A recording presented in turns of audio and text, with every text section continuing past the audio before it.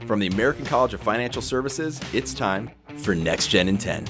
I'm Ross Riskin, chair of the Next Gen Advisory Task Force, and for the next 10 minutes, you'll be joined by our hosts and guests discussing topics relevant to up-and-coming financial advisors.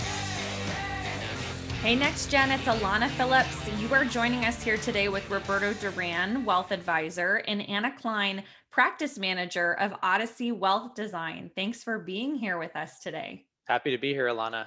Thanks, Alana. I am excited to continue our conversation here. We've shared with the audience already how a practice manager role plays into your business.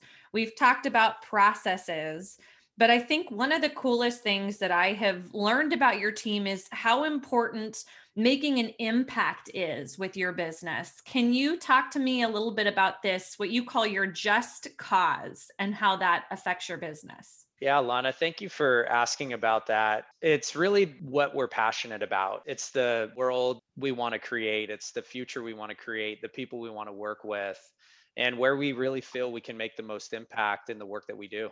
Anna, what is the just cause for you? I mean, I echo what Roberto says as well. I think if I were to take it a step further, it's also understanding that what you're doing day to day is truly making an impact where you want it to make an impact. I know a lot of us can get lost in our day to day things and you think the day goes by and what did I even do today? But it's having a just cause is like that anchor that you go back to say, that's why I did all of this today because of that purpose that I have in the practice. Thank you for adding that, Anna. And I want to give real credit to, Simon Sinek's book, The Infinite Game, because that's where that terminology comes from. I mean, a lot of practices or businesses have mission statements, but the just cause is bigger than that because it never ends. It doesn't have a beginning or an end, really. It's just an ongoing thing that everyone on the team adopts and everyone can be a part of. So it's very inclusive.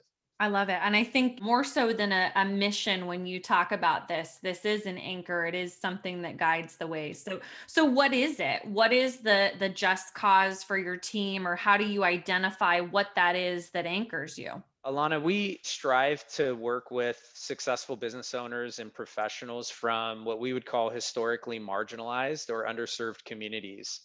And then our goal is to help them toward lifelong and intergenerational financial well-being. And part of that process is, in doing that, we seek to overcome cyclical poverty and develop sustainable generational wealth, one family at a time. We have a diverse team with diverse backgrounds and experiences.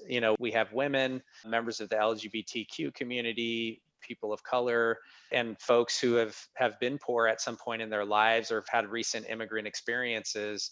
And those all tend to be underserved or historically marginalized communities. So we really connect well with those who share our experiences, and we really want to work with them to make sure that they create that wealth that can grow over time. Whereas we know that statistics have shown that in the second generation, once that seed generation grows the wealth, the second generation dissipates the wealth typically 70% of the time.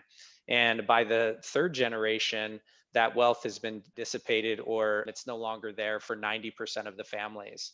So we want to change that and really help our clients to develop and their families to develop the proper skills and mindset to talk about money in an intentional and healthy way. So that way the next generations are prepared for the wealth, not just having the wealth prepared for them.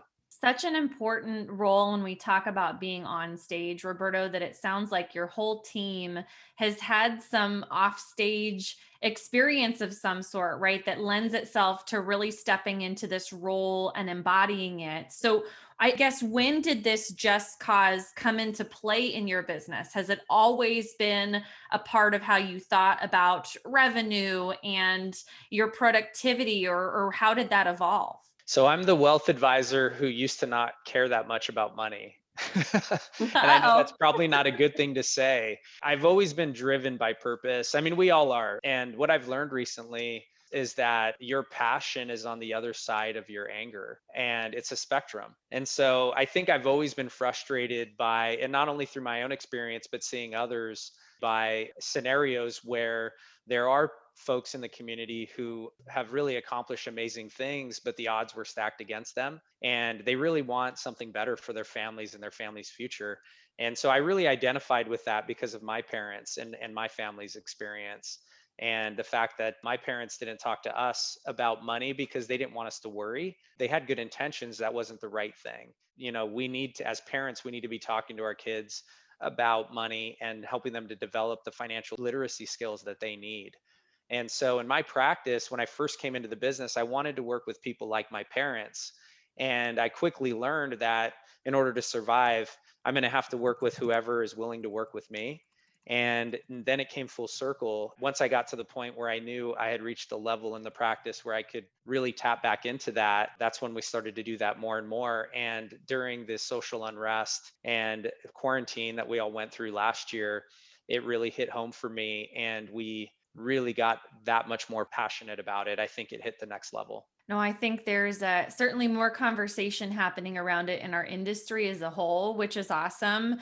I have to ask, as you're talking about, who you want to work with or how that's changed, how does talking about this just cause or the things that you're focused on affect attracting new clients? Are you repelling people? Are you attracting people? What does it look like? That's a great question. We really believe in having an abundance mindset. And we believe you have an abundance mindset. So it's not a zero-sum game, right? There's plenty of people for everyone out there. It's not a limited amount of opportunity. You can create that opportunity. And if we're very conscious about who we're interested in working with and we're putting that energy out there into the community, we found that we attract the people who are in need and are interested in our services. And really, a lot of that started even before quarantine. We actually connected with a wellness coach, Christine from Freedom Wellness. And she started working with our team to really make sure that we're focusing in on having that abundance mindset in addition to a growth mindset to attract the people we really want to work with. And that really helped us through quarantine as well, I think, as a practice, to make sure we're, being conscious of how we can be the best versions of ourselves. So that way we can be the best versions of ourselves for each other, then for our clients, then for the larger community. What an incredible resource, Roberto, to have somebody that's helping the team with their mindset and not just focused on pushing to work harder or work longer hours, especially given the past year. Anna, how has that affected either attracting new folks to your team or taking care of the existing folks on your team that you've got this underlying purpose? Well, I would say it's key to our hiring for culture. I mean, I think I've heard it said before, this might be a Nick Horn-ism. Culture will spit out, I forgot how it goes. Culture will spit out who doesn't have to be there or who's not ready to be there. I think that our just cause is not only, as I said before, an anchor that our entire team understands is underlying everything we do, but it's even a level up above that. It's bettering ourselves as people, as human beings, to make sure we're doing everything we need to, processes, procedures, things like that, to actually make that just cause alive, to bring it to life, to attract people, to attract that abundance, to not attract the new hires or maybe even a possible client that may want to onboard with us and is not truly a good fit. I mean, I think at this point, we know so much who we are and what we're willing to have and what we're not, that it has become our language. And I think that serves us as a team internally. And as an offshoot of that, it projects out what we want to bring back into the team, client-wise and team member-wise. I love it. Nick better be listening to this. I hope we get the corrections from him on these posts. We got to get him an Instagram or something. Yeah. I'm going to stop us there and we'll be back after this quick break. Get best-in-class preparation for your exam with our CFP Certification Education Program. Start your journey toward this valued designation at theamericancollege.edu/CFP. Give your clients the retirement security they need with our Retirement Income Certified Professional designation. Visit theamericancollege.edu/RICP to learn more. So I love that about bettering yourself, bettering the people on your team. I think that really does lead to better business. But I guess when you guys meet with somebody, a potential client or a potential employee, new member to the team, how do you know someone is a fit? Is it really like when you put something in your mouth you're not supposed to eat and you spit it out, like culture really is rejecting them? Alana, I think just like anything, you have that initial either consultation or you have the initial interview, and there's a few things that you're looking for, and you ask questions related to that. So, one of the things we're looking for from Lencioni's book, The Ideal Team Player, we're looking for someone who's humble, hungry, and smart. And smart is not intellectually smart. Of course, we want someone intellectually smart, but we want someone who has a high EQ for emotional intelligence. And then we're also looking for someone who has the passions that we do, who has the values that we do, are interested in being in the business to serve in the way that we want to serve. So yeah, we intentionally ask those questions. We have templates for how we interview and have those consultations, and that, we determine that. And in the beginning of those meetings, we say the purpose of the meeting is to determine if we're going to have another meeting, right? So it's not, hey, this is assumed that we're going to have another meeting. Everybody knows that. And we're looking for the right fit. We have a limited amount of time. We want to serve the right people. That benefits everybody. We say that in the beginning of the meeting so everyone knows what the expectation is. That's so smart. I'm not surprised you guys have templates for that either. But I think about, what you're talking about here and describing this just cause, describing the things that are important to you in these interactions. I've talked to a lot of advisors on teams in the past year who had never talked about politics or social issues or things that were personally important to them, except for this past year that those have come up. And they've realized they're on teams or they're partnered with people that really don't align with how they see the world or what's important to them. So it sounds like you're going to avoid some of those conflicts with the way that you're communicating your just cause. Absolutely. And I think, we're all open to learning together and evolving together. So if someone's open to the conversation and agrees that there is a challenge that we face in the community of creating intergenerational wealth and breaking people out of the poverty cycle, and that it hasn't always been equal, and we want to make sure that financial literacy helps to bridge that gap. I mean, who doesn't want to jump on board with that? That's how I feel.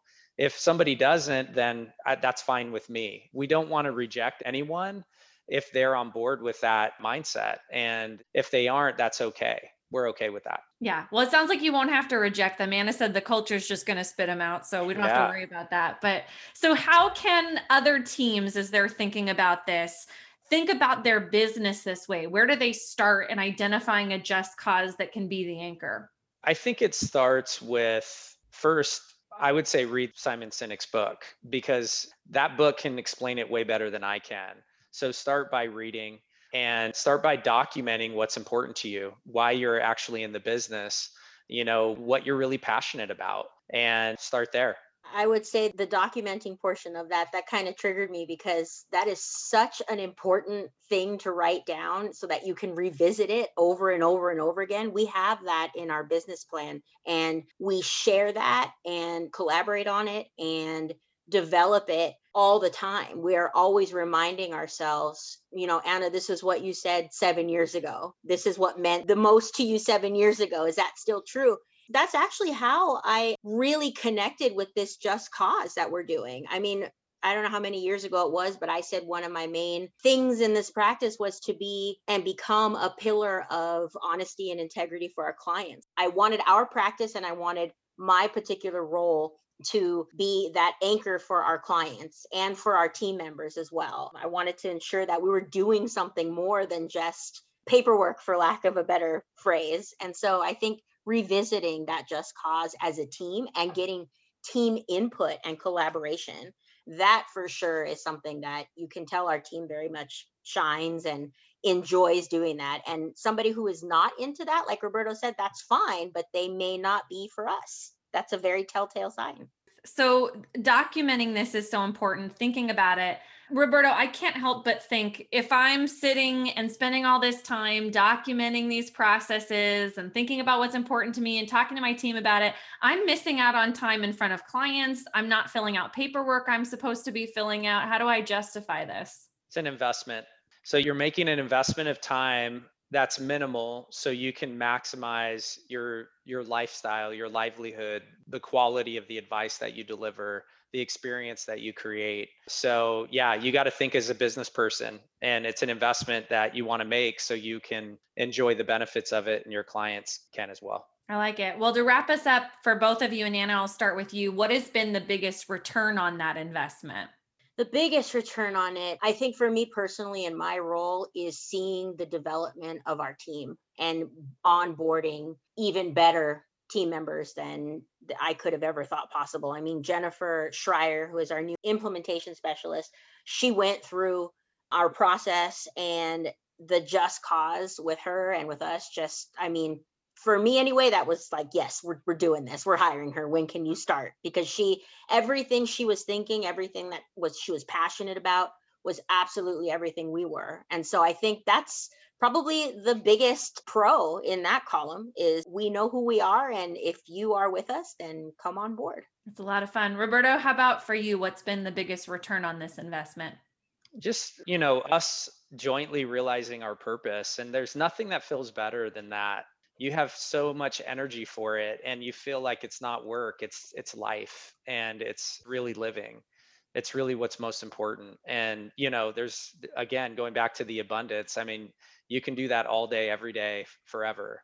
And it's not exhausting, right? It's re-energizing. So that's the best return on investment, is to see that happening for all of us. I love it. Well, thank you both for being willing to share this for our audience to think about their purpose or their just cause. Sounds like there's a lot of benefits just in terms of the wellness of your team, sticky clients, sticky team members, and overall feeling like you are working towards a purpose versus just working in the grind. So thank you both for joining us today. Thank you, Alana. Thanks, Alana. For more episodes, visit our website at theamericancollege.edu/podcasts.